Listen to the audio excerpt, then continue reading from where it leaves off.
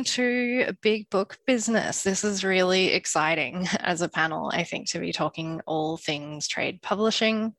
I'm super excited. So I'm Claire Miller. I am one of the executive producers for this festival. And I'm really excited to welcome you today to this panel. So today we're going to have Radhiah Chowdury, who is from Penguin Random House. We have got Coco McGrath, who has recently left publishing, but had been an editor. And we will be hosted by Sonia Nair from Melbourne Writers Festival, which is so exciting. Before we get started, I would like to acknowledge the country that I'm on today. I'm coming to you from Wurundjeri country. I would like to acknowledge elders past and present.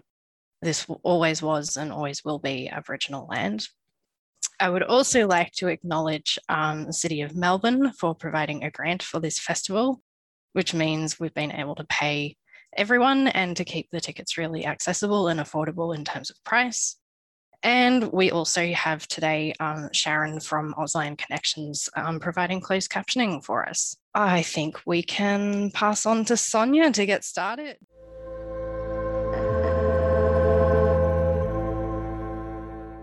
Thank you so much for that introduction, Claire. And hi, everyone. Welcome to Big Book Business. If you're in Melbourne, I appreciate you tuning in because I know the weather is nice for once, so extra appreciative that you could be here with us. Before we start, I would also like to acknowledge the traditional custodians on the land from which I join you all today, the Wurundjeri Woiwurrung people of the Kulin Nation. I pay my respects to elders past and present and extend that respect to any First Nations people that are joining us today. I would also like to acknowledge that sovereignty was never ceded and that the land in which I'm on always was and always will be Aboriginal land. So I'd like to introduce our two guests in more detail today by reading out their bios. Radhiah Chowdury is a Muslim Bangladeshi Australian author and editor living on unceded Bidjigal land in Sydney's southwest. Together with Kamha Pham and Grace Lucas Pennington, she's one of the founders and moderators of the Australian First Nations and People of Colour in Publishing Network and was a 2019-2020 Beatrice Davis Editorial Fellow, awarded for her research paper, It's Hard to Be What You Can't See, Diversity Within Australian Publishing, which we will talk about more. She is currently a commissioning editor and senior audiobook producer at Penguin Random House Australia. Her most recent picture book, The Kathar Chest, was published by Allen & Unwin in April 2021. Please make her feel welcome, which you would probably do by clapping if we were in an IRL event. Next up, Coco McGrath, who is a former editor and bookseller who now works in environmental PR. She has previously worked at Affirm Press, written reviews for The Big Issue, Kill Your Darlings and The Lifted Brow, and presented at the Emerging Writers Festival, Right Around the Murray, and the Digital Writers Festival. She is currently completing her Master over Environment and Sustainability at Monash University. So how this panel will work is we'll have a 50-minute discussion and 10 minutes of Q&A at the end. But if you would like to insert your questions in the chat, we can answer it during the session if it's relevant to what we're talking about. If not, I'll save them to the end. So I have quite a lot of questions. We're going to get cracking and start. I wanted to ask you, Radhiah and Coco, what were both your pathways towards becoming editors in trade publishing? We can start with you, Coco. Sure. I started, like I think a lot of people in publishing did, by doing an unpaid internship. So that was at Griffith Review, the literary journal based in Brisbane. And while I was doing the internship, I was also working at an independent bookstore while also doing my creative writing honours. So I kind of had a finger in those three pies of bookselling, editing, and then writing myself. So I think the combination of that experience led me to get my first job in Melbourne, which was marketing and communications officer at Collins Booksellers. And I was there for about 1.5 years, but the dream was always to be a book editor. And so I left to travel and did a 1-month intensive publishing course, which was run out of Oxford, but run by the Columbia University Journalism School. And so that was kind of a taste test of what it would be like to work in publishing. We had to make our own fake publishing house, pitch books, do publicity campaigns. And then when I got back to Melbourne, I got in touch with the firm press and just said I was available for freelancing. And they happened to have a job going, and that's kind of how it happened. But it wasn't really the course that I did, because I know a lot of people do Masters of Editing and Publishing and think that's a necessary step into the industry. But the other thing that everyone hears in publishing is it's not what you know, but who you know. And that's definitely how I got my start in publishing. Radhiah, did you want to tell us how you got into being an editor? Yeah, in a similar way to Coco, actually, I didn't do any publishing courses or anything like that. So yeah, I would definitely say it's not a barrier of entry if you don't. I used to be an academic at Sydney University, and then got sick of working contract to contract and wanted a grown-up job, and for some reason chose publishing. Mostly because my degree was in literature, and so it seemed like a transferable skill to go into books, particularly because my research was always in children's books, and so I thought I would look around for children's publishers. I looked around actually I applied for every single publishing job in the world. That was, magazine, digital, books, everything. I didn't get anything for a long time. I spent about 8 months unemployed, and it was, really privileged to be able to live with my parents while that was happening and living off savings. And then eventually a friend of mine said I was overqualified for the roles I was applying for because they were all assistant jobs. So I took my PhD off my CV, had a bit of a cry about it. And then first job I applied for, straight after that, I got the job. And I think it was very much, it was less who I knew because I didn't know anyone in publishing. And more just being in the right place at the right time, because it was just before there was a big sort of influx of Masters of Publishing graduates in the market. And I went to Scholastic Australia, who are not, they're not an organisation that really mix freely with the rest of the publishing world. So knowing someone really wasn't going to help me there anyway, a little bit of an isolation unit. And yeah, so they had a publishing team of 10 at the time, and they were rapidly growing. They had just signed on a whole bunch of major international licenses like Disney and Marvel, just as like Disney and Marvel were becoming a really big thing again, and they really desperately needed someone. And so I think I got in maybe 3 or 4 months before all the graduates started trying to get jobs. So it was just being really lucky that I wasn't really competing with anyone who was like, in inverted commas, more qualified than I to take that role. But yeah, that was how I got into it. It's so sad that you had to take off your PhD to get a job. It's shocking. So I know both of you do slightly different things. I mean, you do a very different thing now, Coco, but back when you were an editor, you were an editor, and I guess you, Radhiah, you also do senior audio producing. Could you both tell us what, I guess, a typical day would look like for you, if there even is a typical day, or what a typical week might look like? I think it'd be quite different for me at a small publishing house, and then Radhiah at such a large publishing house.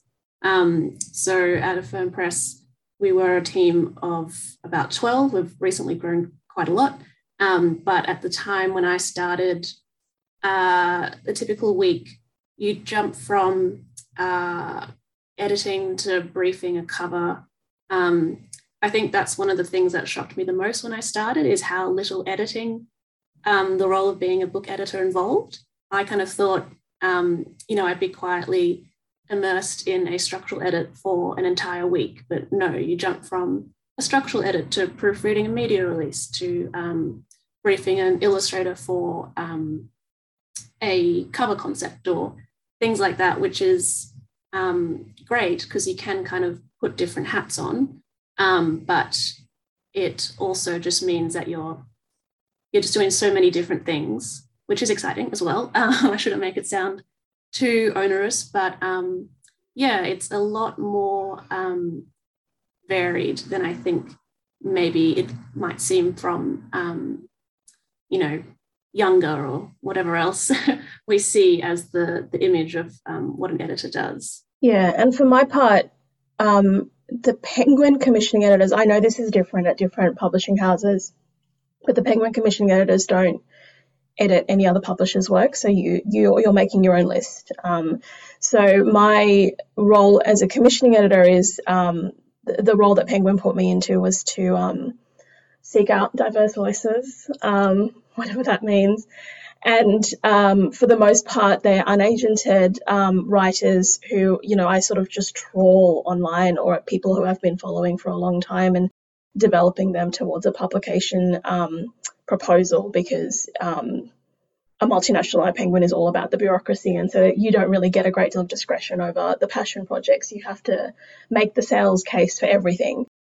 So that's really the day-to-day. I've got, the books that I've already commissioned, and, they come in and they get structural edits from me, often several rounds of them, because my writers are often debuts. And they also need careful handling. Just ethically, I think it's important that they get careful handling, because they're working in an industry and a landscape that's already quite a hostile one to writers of colour. So that's the commissioning side of things. It's certainly less busy than when I was an editor, where it was really, like, as Coco, you've described it, it was just a lot of bitsy work all over the place that you just had to keep all the plates spinning at all times, because if you dropped something, like, you didn't really know what the flow-on effect would be, but there would be a flow-on effect. And the audio side is, I have to be quite clear. The only reason I've got the senior in my title is because I've been there longer than the other producer, and corporate-wise, they wanted a differentiation between us. And so she does the bulk of the work, and I sort of have the lovely privilege of being able to drop in every month and say, I want to do this title. And it involves, reading the manuscripts or the first pages as they come through from the rest of the publishing team. So Penguin's approach to audio is, if it can be in audio, it should be in audio. So the only things we don't do are like heavily graphic books or like cookbooks. So going through them, and then we're a really collaborative team. And so myself and the lead engineer and my co-producer will have meetings about casting, we'll talk to agents, we'll get auditions, and it's very creative and very collaborative. And we do like prep sessions with actors and that kind of thing. So that can be busy depending on what time of month it is, because we generally start doing that sort of prep work halfway through a month. But then, you'll just have nothing on the audio side except sort of maintaining the flow. Well, I don't anyway, because the other producer is doing all of the admin work that I don't have to do anymore. Yeah, both those, they sound really interesting. Like, there's a big diverse variety of what you guys both do in a day-to-day. I'm interested, like, are there differences between working for a small indie publisher, Coco, and I guess a huge company like Penguin? Did both of you choose to work in those particular environments for a reason, or was it kind of the jobs that you ended up getting? I think with publishing, you take whatever job comes your way because it's so hard to get into the industry. With a firm press, it was difficult in that you kind of did have to switch to any different role at any given time. But a real pro to working in a small independent is that you have more creative freedom that you might not get if you had to slowly climb the ranks somewhere larger. So I was able to acquire books in my first year or two, which I don't think could have been possible anywhere else as someone so fresh to the industry. So that was incredible.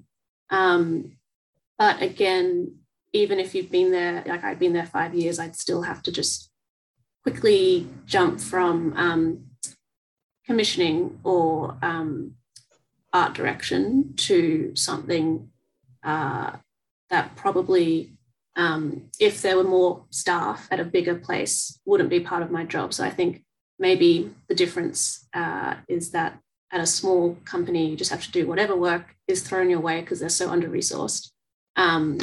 And then also the creative freedom, which is quite a nice bonus to the work.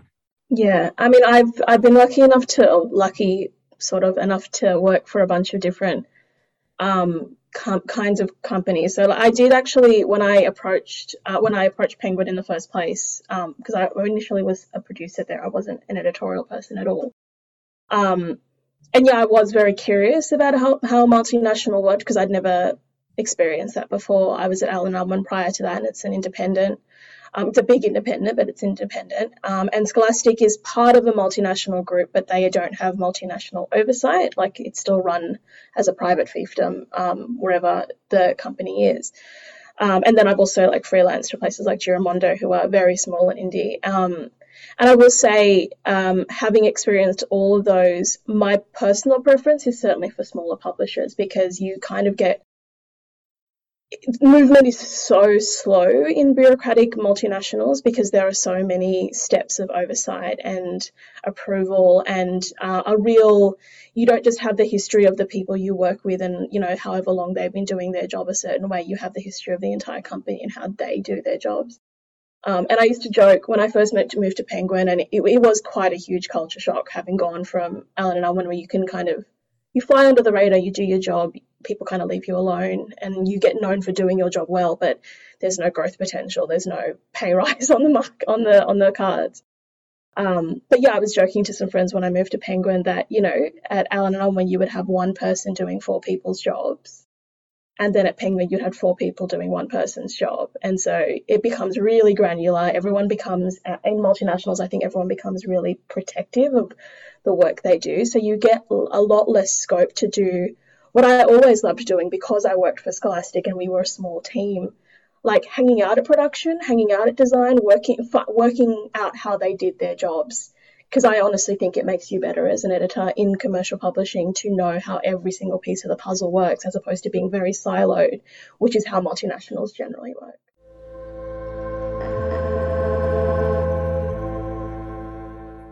I'm interested if you both think there's an ideal temperament an editor should possess. So when I was reading both interviews that you had done, both of you mentioned that you were introverts. And I think, Coco, you talked about how this introversion has made you an excellent editor. What skills do you think both made you successful as an editor? I was thinking about this the other day because I remember Martin, the publishing director at Firm Press, asked me before I started working there if I was an entrepreneurial editor or a meticulous editor.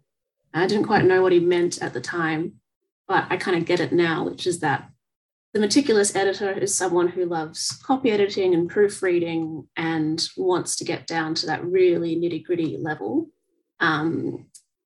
Which I do not want to. I don't really care if it's a spaced M dash or a unspaced M dash. Don't care. I also think we use way too many commas. So I can't be a meticulous editor. I think I'm entrepreneurial, which I take to mean now, if I've interpreted him correctly, similar to what Radhiah would be doing. So commissioning a list, building authors from that kind of raw debut stage, helping shape their work at a structural level, the kind of big picture. And I think kind of introversion works for an editor because, as a wild generalization, but being introverted kind of sometimes also involves just emotional intelligence and empathy, which I think is a skill that all readers build, because that's what reading is. One of the great joys of reading is that you just go into other people's heads and experiences. And I think that's what an editor needs to cultivate, just the ability to really empathize with the characters, but also the author and what the author's trying to achieve. So my theory is that introverts work quite well in that sense. I don't know, Radhiah, if you agree with that.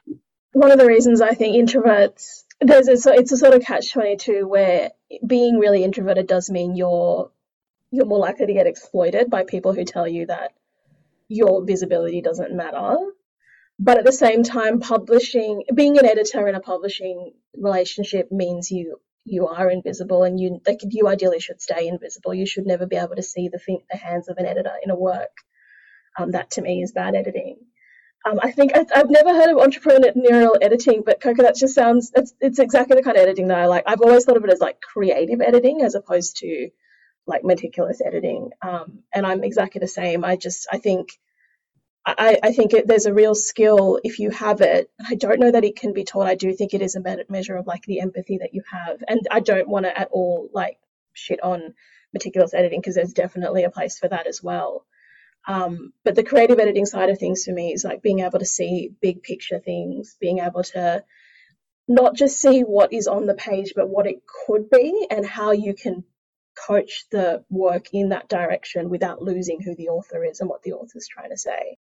And there's a huge challenge in that, but I also think there's a massive reward in it, because there's nothing, and this is probably coming back to my teaching days, but there's nothing more joyful than watching an author grow every single book that they write, and every single piece of writing that you see of theirs is just getting better and better and better. And it's like knowing that at least part of that is because you gave the right feedback at the right time. Not that you had to teach them how to do their jobs, but just that you were adequately supportive and adequately critical in, exactly the right measure at the right time to get that craft to the level that it needs to be, because it is an ongoing journey of craft as an editor as well as an author.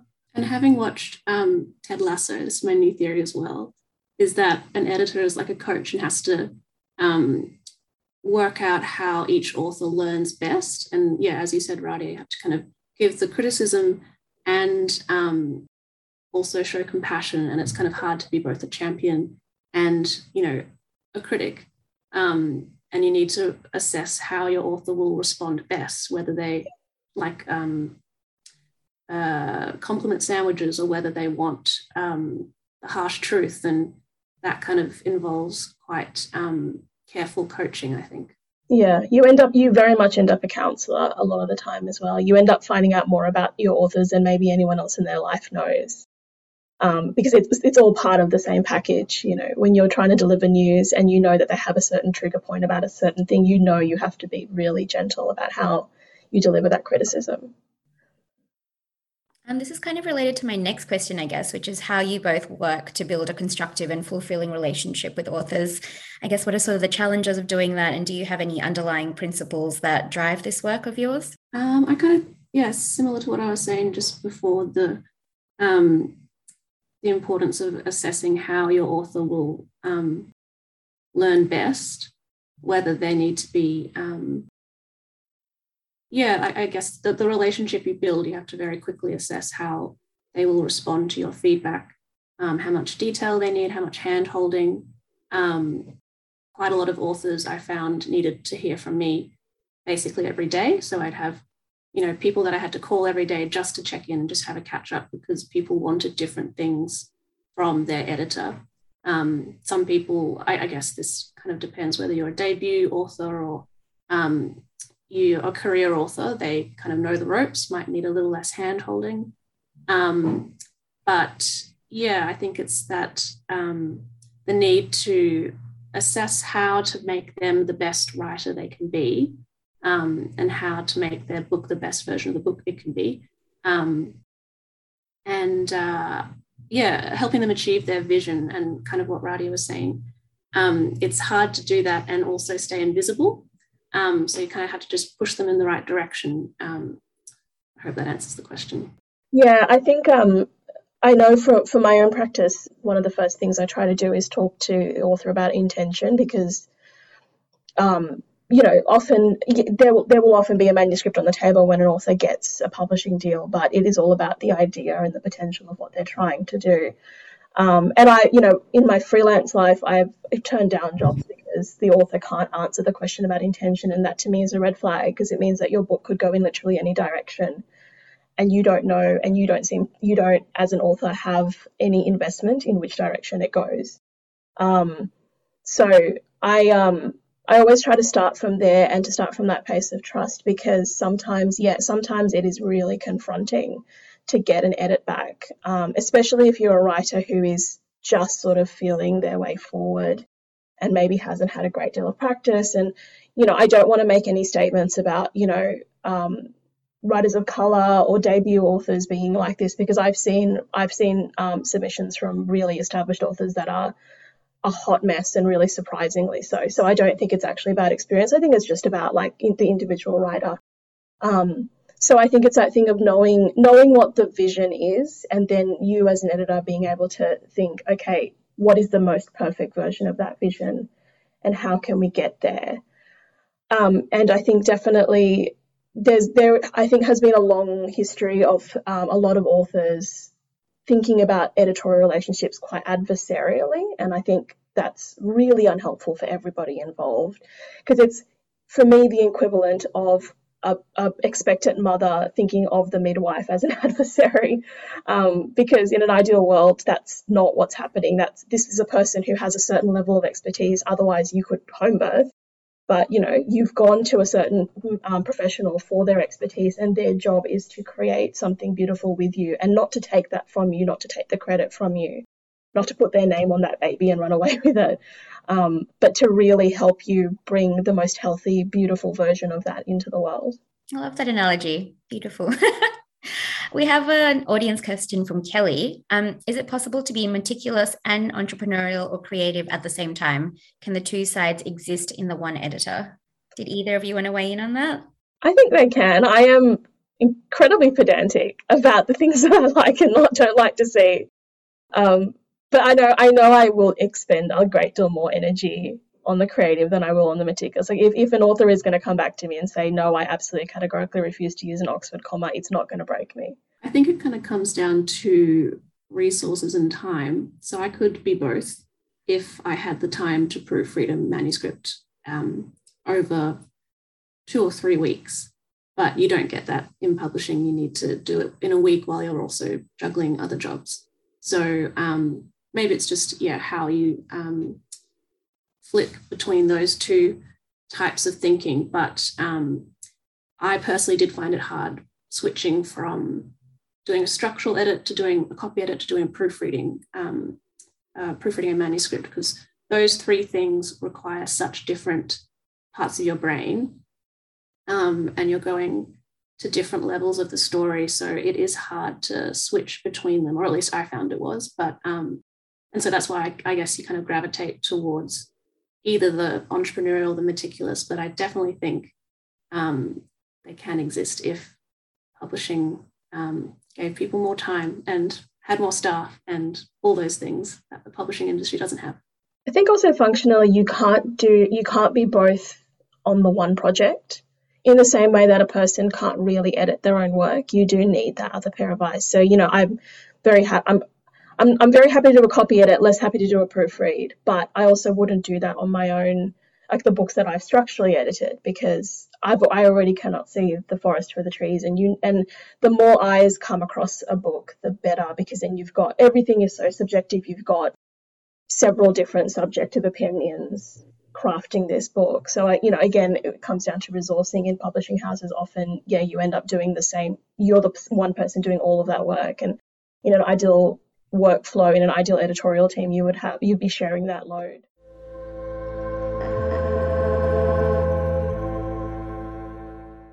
So now we're entering into our salty part of the panel, where we talk about the working conditions in publishing. So I thought it'd be really remiss to talk about the big book business without touching on the unequal conditions that characterize the publishing industry, both for the editors like you two, but also the authors who do or do not have the opportunity to have their work published for whatever reason. So I think last year was sort of a very important year. We saw the furor caused by the publication of books like American Dirt, the resurgence of the Black Lives Matter movement, which catalyzed calls for more representative publishing, but also led to in-depth discussions around the advances that authors get and how unequal that can be. Did you both see the same level of reckoning in the Australian publishing industry and in your publishing houses in particular? I personally didn't really, because from my point of view, the Australian industry is just so small that things do trickle down from the US or the UK, but it might not have much of an effect. Like I think there was a book selling organization, I can't remember which one, so I won't say which, that I wouldn't guess, but they, chose American Dirt as their book of the month. It was Dimmicks. Oh, yeah. So it doesn't actually flow down really. So change feels a lot slower in Australian publishing. I'm not sure, Radhiah, if you have a different point of view. No, I mean, I completely share that. I think I saw after June last year, I saw a lot of noise, and from that noise came a lot of very poor action that I think has actually done more damage than good, because in the usual way of things, there is a level of, I think, arrogance in the people who are holding in the halls of power in publishing houses, because they've been doing it for so long and they're very much in echo chambers amongst other arts literary people, and they also for the most part do really pride themselves as being like lowercase liberal and woke and all of those things, but actually it's still so homogeneously middle class, it's so homogeneously white, that there's no vocabulary there to actually engage with things in a meaningful way, and also a complete unwillingness to see the power to people who should be speaking on these issues, who do have the experience and the track records. And certainly a sense of like, well, we did this bare minimum and people should just be grateful, and everything else, like overseas will manage it and then we'll deal with it. It's not dissimilar to Scott Morrison's response to Black Lives Matter, which was that that's an overseas problem and we've imported it here, which is a complete lack of understanding of what Australian history is and what the lived experience right now is, as well as not just history. And so, yeah, I think publishing is definitely very guilty of that. So, like, American Dirt's a really good example. By the time Dimmicks had picked that as Book of the Month, and it's like the biggest national chain, I think, by the time they had picked it as Book of the Month, everything that had to be said about that book had already been said. And then I guess they just decided it didn't matter because we don't have a Latinx community here, in their opinion. And that's, first of all, it's categorically untrue. There are Latinx people who live here, but also just because there's not, even if there wasn't a community here who was directly affected by it, there is an ethics that is a global thing that we need to engage with as culture creators, because publishing don't like to think of themselves as creators. They like to think of themselves as reactionary. But, you know, if you tell people the same stories over and over again, they believe those stories. And so we are really responsible for that. We're really accountable for it, but we're never held accountable, and we refuse to hold ourselves accountable about it. Radhiah, what were the main takeaways from the research project you authored? It's hard to be what you can't see, diversity within Australian publishing. And can you also tell us about how you founded the Australian First Nations and People of Colour in Publishing Network?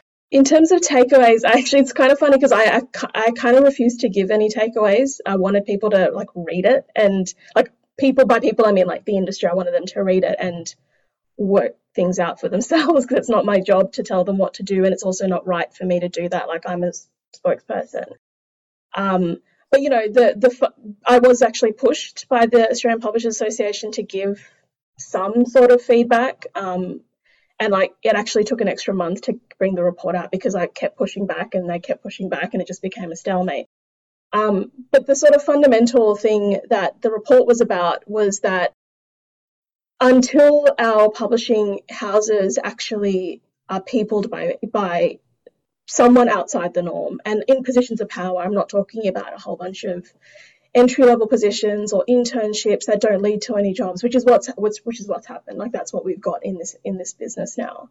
You know, you've got people who are in commissioning and higher roles, there are so few of us, even though there are a lot of people of colour who work in the industry. Until that happens, publishers have no that vocabulary is the word I used before, but they have no scope of actually doing any better when it comes to representation, because everything is still happening through the white gaze. It's still a very colonial white saviour kind of gaze, and it's still very introspective, and it's you know, that whole defensiveness that comes when people criticise you and you can't see past it, to actually see what the problem is and to empathise with what's happening on the other side of things. So if people are interested, I do really recommend going to read it. It's available for free on the APA's website. And the thing is, like, the report itself, it's actually kind of incorrect to call it a report, because it's really just like, it's a collection of testimony more than anything else. Like, I've done a bit of editorializing to stitch it all together, but, you know, it's people speaking from their own experience in their own words for the most part about what it is like to try and navigate this industry. This is in the UK, that was the context. But what is the experience like to navigate this industry when the odds are stacked so hard against you and you're constantly being gaslit by people who are saying that they're giving you every opportunity and you just know they're not. And I've forgotten the second part. Oh, the FMPSC network. Yeah, that was actually the best thing that happened out of the research, out of the fellowship. It was really interesting. I'm the first non-European person of colour who got the Beatrice Davis Fellowship. Potentially I'll be the last after everything that's happened since. But one of the loveliest things that sort of came from it was the moment it was announced, I suddenly became a flashpoint for all of the other people of colour working in the industry, and Kappa Fam was one of them. She just dropped into my DMs, I think a day after the fellowship was announced, and, you know, she was like, I thought I was a unicorn. I found another unicorn, and let's chat. And so we became really, really good friends. And she had read the report before it had come out. I'd sent it to her. And one of the takeaways in it was that, you know, peer support is such an important part of being able to survive it, because at least you have people who acknowledge that bad things have happened to you or bad things are happening. And so it was actually her idea. She likes to disclaim it because she's just that kind of a wonderful person, but it was definitely her idea. She was like, should we just do this? And I was like, yes, but you can't, like, I'm the first person to say that I don't have capacity to be able to run this, and I don't want to run it. And so she brought in Grace, who was a friend of hers, and the three of us sort of talked about it for a couple of months. What would it ideally look like? What would we ideally like to get out of it? And so, yeah, it's a closed network. It's like it's a matter of public record, but it is a closed network. We don't share our network meeting membership list. And we meet and we talk and we have authors come and speak to us about their experiences. And, you know, we've just finished a year of the network, and we're trying very hard to plan forward for 2022 and onwards in terms of advocacy, of trying to put forward policy and something, you know, hopefully to be some sort of consultative body, because it's, you know, we are the moderators, but it's very much a committee kind of process of the network itself. So when publishers, I should say things like, oh, we don't know who to speak to about this, no one gave us feedback about that, they're on notice, like we exist, we're in the world, and they also can't deny that there is a problem because, you know, there's a report about it now. Yeah, I'm a part of the network, and it's such a great little group, and there's so many opportunities that I find out through you first before I see it advertised anywhere else. And yeah, I think it's just such a great thing. We were talking about this before in the waiting room around, I guess, Coco, you've left the industry, and Radhiah, you're still in it. Could you talk to us about your respective decisions to both leave and stay in the industry? I'll start with you first, Coco. There's no clear reason. It's lots of small reasons. Some are just personal, like my interests changed. I have wild climate change anxiety that I needed to do some meaningful work to address. And then also just professional frustrations, like there's such lots of things, like the lack of transparency around pay, the really slow change, the pace of change that we've talked about already. It felt like I was Sisyphus, or we were all, you know, so many publishing workers were Sisyphus just pushing the boulder up from hell, and we burn out, we get tired after COVID. Just needed a break, basically. But yeah, I think it got to the point where I couldn't be the best editor that I wanted to be, and I couldn't do the best work by the authors that I had built relationships with, which was really upsetting, because that is something that I value, and I think it's an incredible part of being an editor. But it just wasn't going to be as fulfilling for me or for the authors. So I think I just needed a bit of a circuit break. I might come back, we'll see. But yeah, just lots of small issues. And whenever there is some momentum for change, like all the push for unionizing that we've seen, it feels like the people who instigate that are punished severely. And it just feels like it's going to be so slow to make any positive change in this industry. So I very much admire and am in awe of Radhiah for sticking it out. So I'd love to know how you manage it.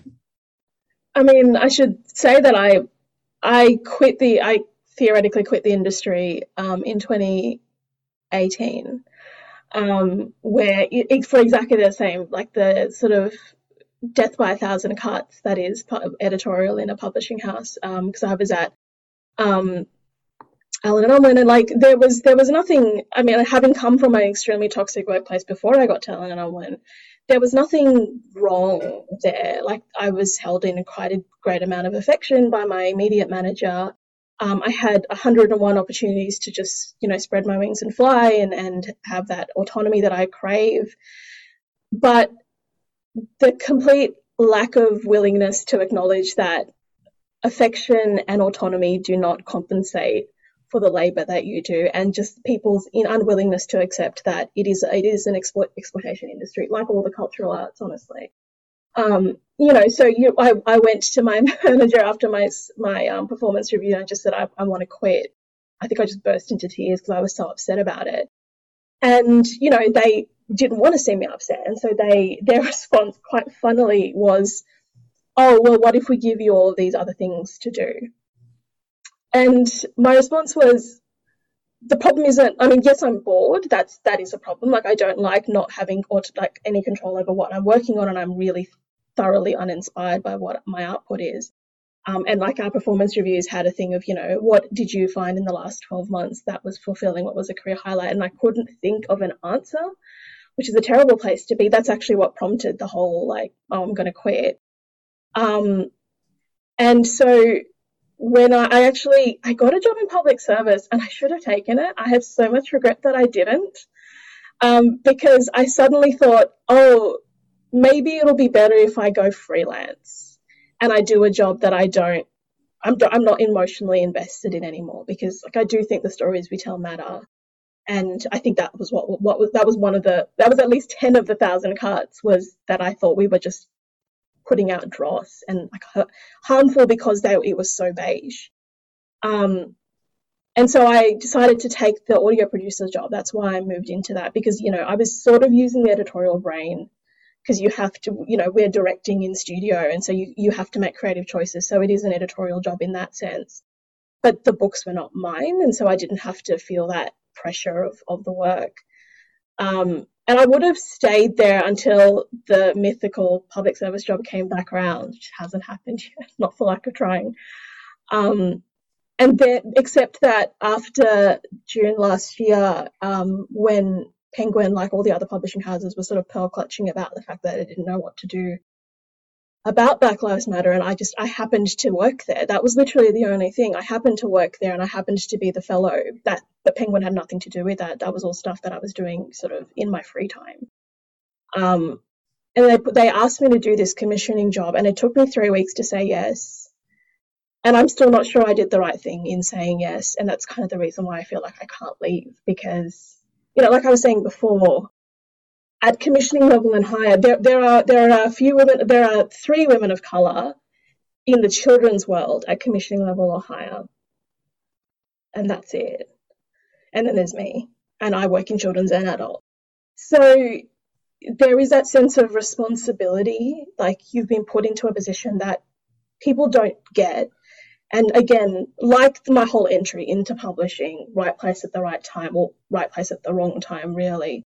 And being put into that role and having that level of, it's not really power, because as I said, you still have to go through all the bureaucratic hoops that trying to get a book published at Penguin Random House means, or any multinational means. Like I'm not trying to shit on Penguin specifically, but also to walk away means the 60 odd authors that are sitting in my inbox at various stages of development. Like, where do they go? The ones who don't have a deal already, like I've already managed to push a few through, but the ones who haven't already gotten a deal, where do they go? Who do they go to? And I don't want to say like the Jesus Christ of publishing, like that's not it at all, but certainly that sense of responsibility has really taken away the agency in being like, you know what, I'm done. I don't have it in me anymore. I'm walking away. But to be brutally honest, every single week I have that debate with myself. Is it time to walk away? Can I do more of this? And usually the answer is no, but then also like, what's the next step then? Where do you go then? And more importantly, what do you do with the people who are now relying on you to do something? And I haven't yet found the answer to that. So the ability to just throw in that towel and say, I'm done is just, it's not currently an open option. It'd be great to reach a stage where the burden of representation wasn't just on you and that there would be people to take your place. Yeah, it's really tough. And I know also to remind everyone, we're going to start taking Q&As in 5 minutes. So if you have any questions, please put them in the chat. I know this phrase has become so trite, self-care, but how do both of you draw boundaries between work and life, especially when I guess all of us kind of enter the arts because we love reading, but then reading becomes work? How do you continue to find joy in the same things that, I don't know, were your hobby, I suppose, when now they're work? I absolutely could not. And I wish I'd learnt how to have some work-life balance. But I think, Radhiah, you mentioned it before, just that emotional investment in the work that you do and how draining that can be. Yeah, and you do feel like a huge amount of responsibility. So it's really hard to disconnect that when you log off at whenever you log off, because it's not a 9 to 5. But when I was working in publishing, I found joy by just discovering new genres that I like crime thrillers, rom-coms, just genres that I hadn't thought to pick up, because I think I was just cultivating, pretentious literary fiction reader vibes, because I thought that's what you needed to be to get into publishing, and didn't realize I could have been having a great time with crime thrillers and rom-coms and lots of different things. So that was how I managed to retain some passion for reading. But I can tell you it's really, really lovely now to read for pleasure, not for my day job. So that is quite nice. Yeah, I have to say I've been going through a few months stretch. I think it's been about 4 or 5 months now since I've been able to read for pleasure. And so my self-care involves just like a lot of Drag Race and just like I call it brain bleach. I just need it to just strip out everything and let my brain switch off for a bit. Because even I don't know if you found this, Coco, but even watching like narrative shows, I can't help but pick apart narrative problems. So my friends and I they love making fun of the fact that for me, all roads, whenever I'm talking about bad narrative, all roads lead to Bridgerton for me. I hated that show so much because just editorially it sucked. So yeah, like reality TV works. I do a lot of sewing, I'll be honest. You can't see it here, but like my friends and I, we just sort of trade basically swear words in cross stitch. It's fantastic. But also, yeah, genre fiction. Like I used to freelance proofread romance ebooks. It was a side hustle that made a decent bit of money. And I started really loving the genre. Like not in the same way you don't love everything, you don't love every single book, but so reading pulpy chick lit, reading pulpy romance, reading pulpy. I'm not really a crime reader, but reading pulpy like fantasy, things that I know are not really in the wheelhouse of things that I'm ever going to be able to commission because of the limitations of the company that I work for. That actually, even though I can't switch off editor brain, and I don't think I'll ever be able to, it's the same thing as like when you learn how to analyze film in high school, you start analyzing every film. But yeah, it's that sort of thing. If I can detach my brain from the work that I'm doing, because there is so much expected unpaid labor in terms of like reading manuscripts and stuff.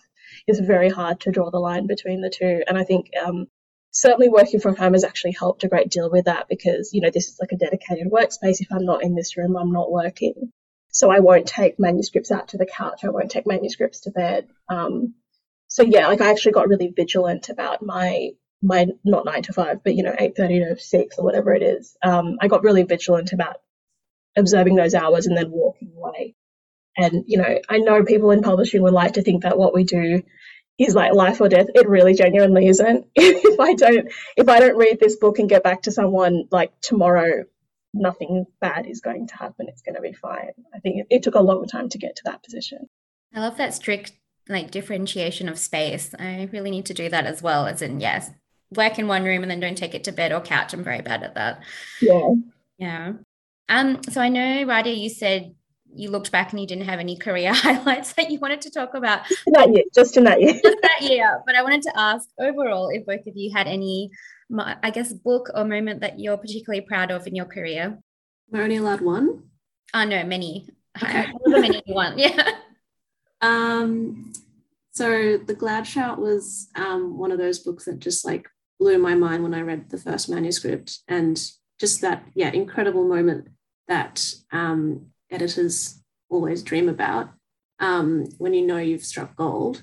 And that went on to win the Readings Prize, which was really important because the Firm Press hadn't at that stage had much of a track record for literary fiction.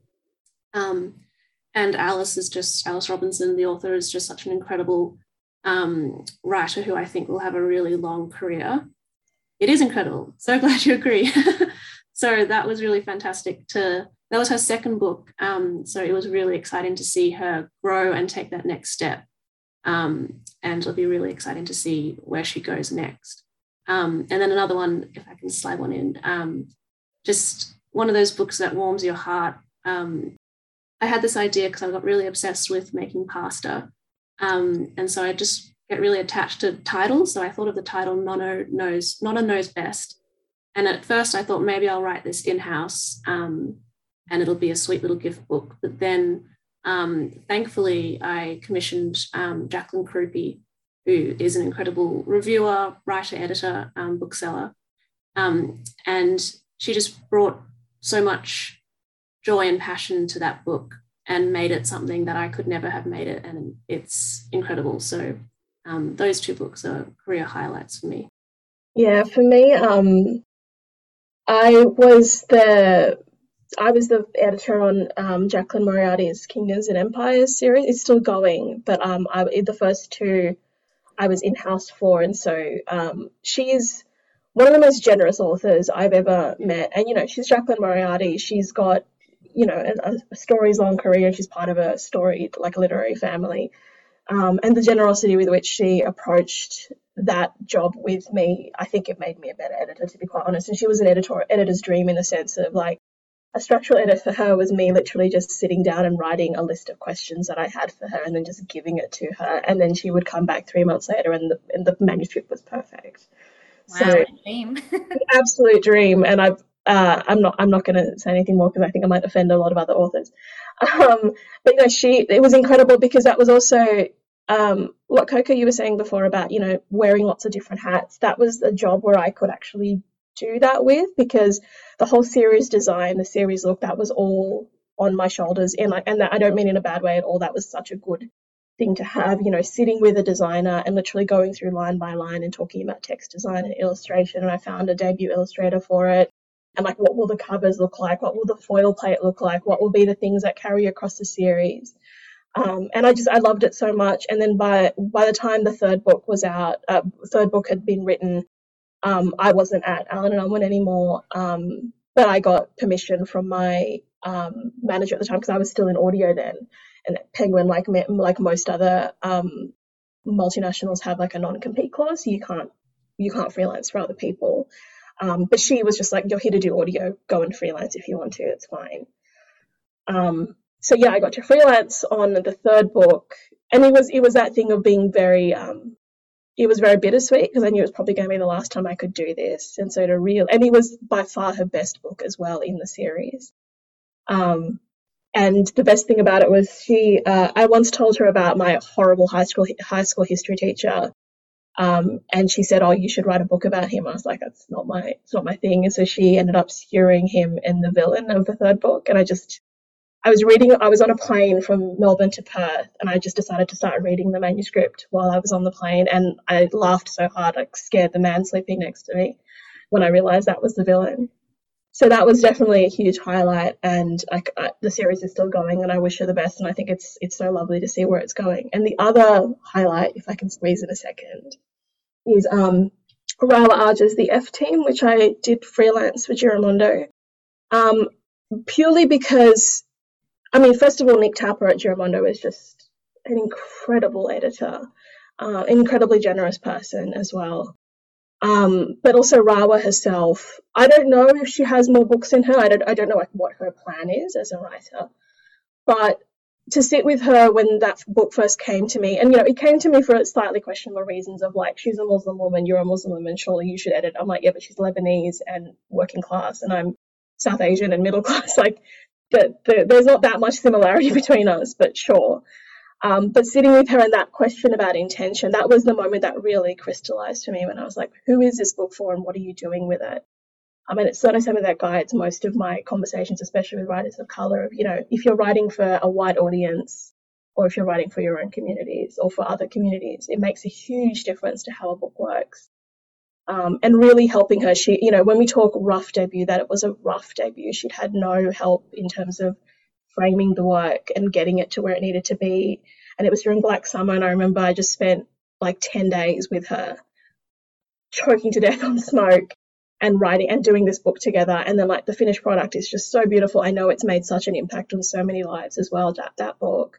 So to have played this tiny part in it, to have helped her get that vision out. She had such a clear vision. That was incredible. And I would do it again in a heartbeat.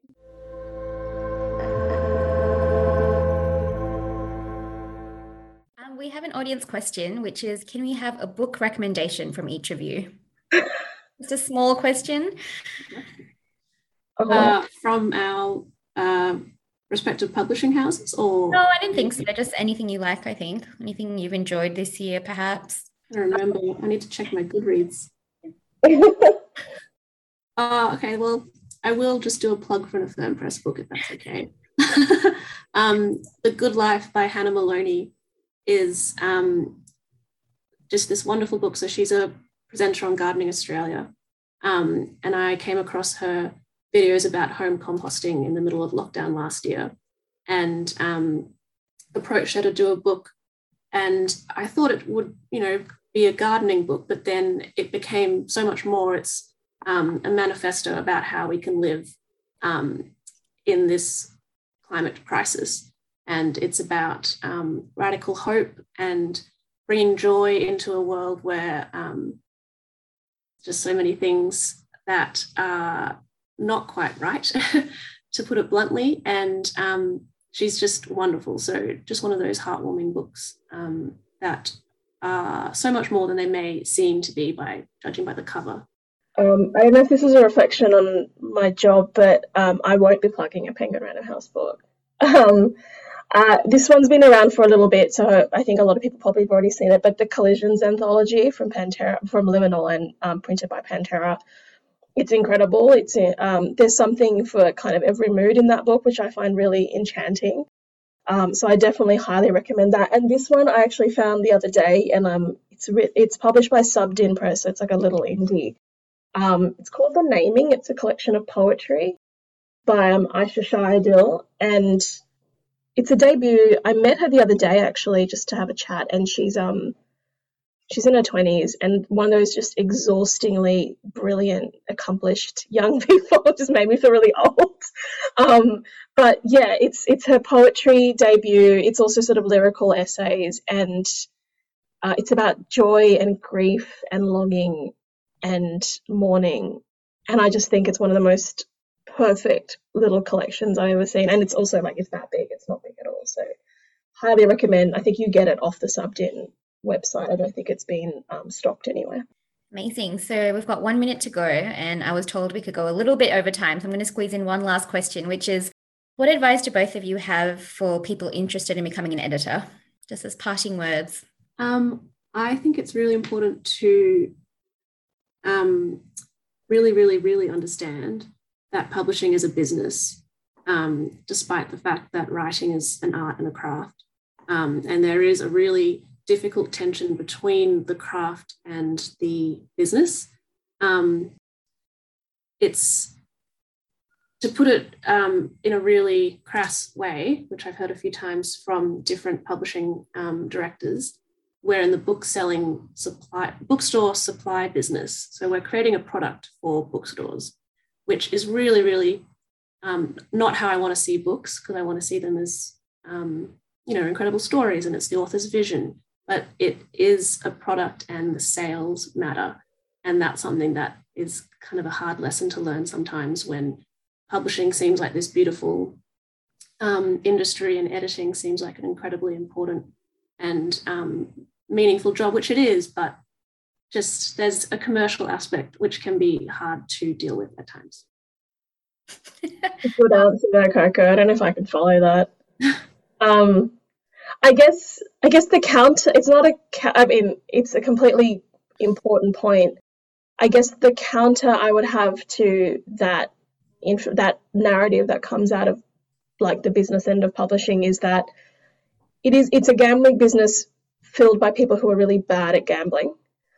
And people want to pretend like there are sort of invisible market forces that create miraculous successes and those sales figures that people really want, and not a lot of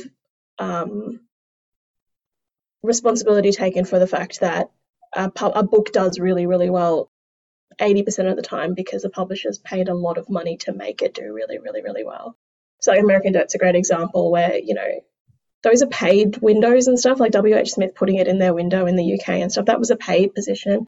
I don't know what the Dymocks Book of the Month thing, how that works, but certainly people would have leveraged, people at Hachette would have leveraged their relationships with Dymocks to have made that Book of the Month and to push units. And so that thing of it's a business and we push units, but people are constantly making quality judgments about which units to push and which units don't deserve any airtime or any resources. And then that's sort of wielded as a weapon to say that, this is why this kind of book doesn't work. There's no market for it. So I guess from an editor's perspective, if it is at all possible, see if you try very, very hard to separate your personhood from the work that you do, because there is that cold business reality and it will eat you up. There's a reason why burnout is so common in our industry, because, you go into it because you believe, and then you realize that no one really cares if you believe in it or not, as long as you hit your production deadline. So try not to attach your personhood to it, even if you attach your personhood to, the experience of your authors and the loyalty you feel to them and they might feel to you. That's a really worthy place to put that energy. And that isn't quantifiable by, 5,000 book scan sales, for example. And sort of as a addition to that, because it's an exploitation industry, know that as editors, you do bring value. You bring so much value to an organization. Without you, the organization doesn't work. Without editors, a publisher can't work, basically. So this whole thing of, you accept, low pay rates, you accept the bullying, you accept the silencing, and all of those terrible little things that just, unless you're extremely resilient, they do come to you. But know that you're so valuable, you are an asset, just people to refuse to acknowledge it as so. So, if you're not attaching a personhood to it, I think it's a little bit easier to keep that idea in your head. It's a great place to end. Thank you so much. Thank you to Radhiah and Coco. Thank you to Matilda and Claire at the Editing Micro Festival. Thank you all for tuning in. Thank you.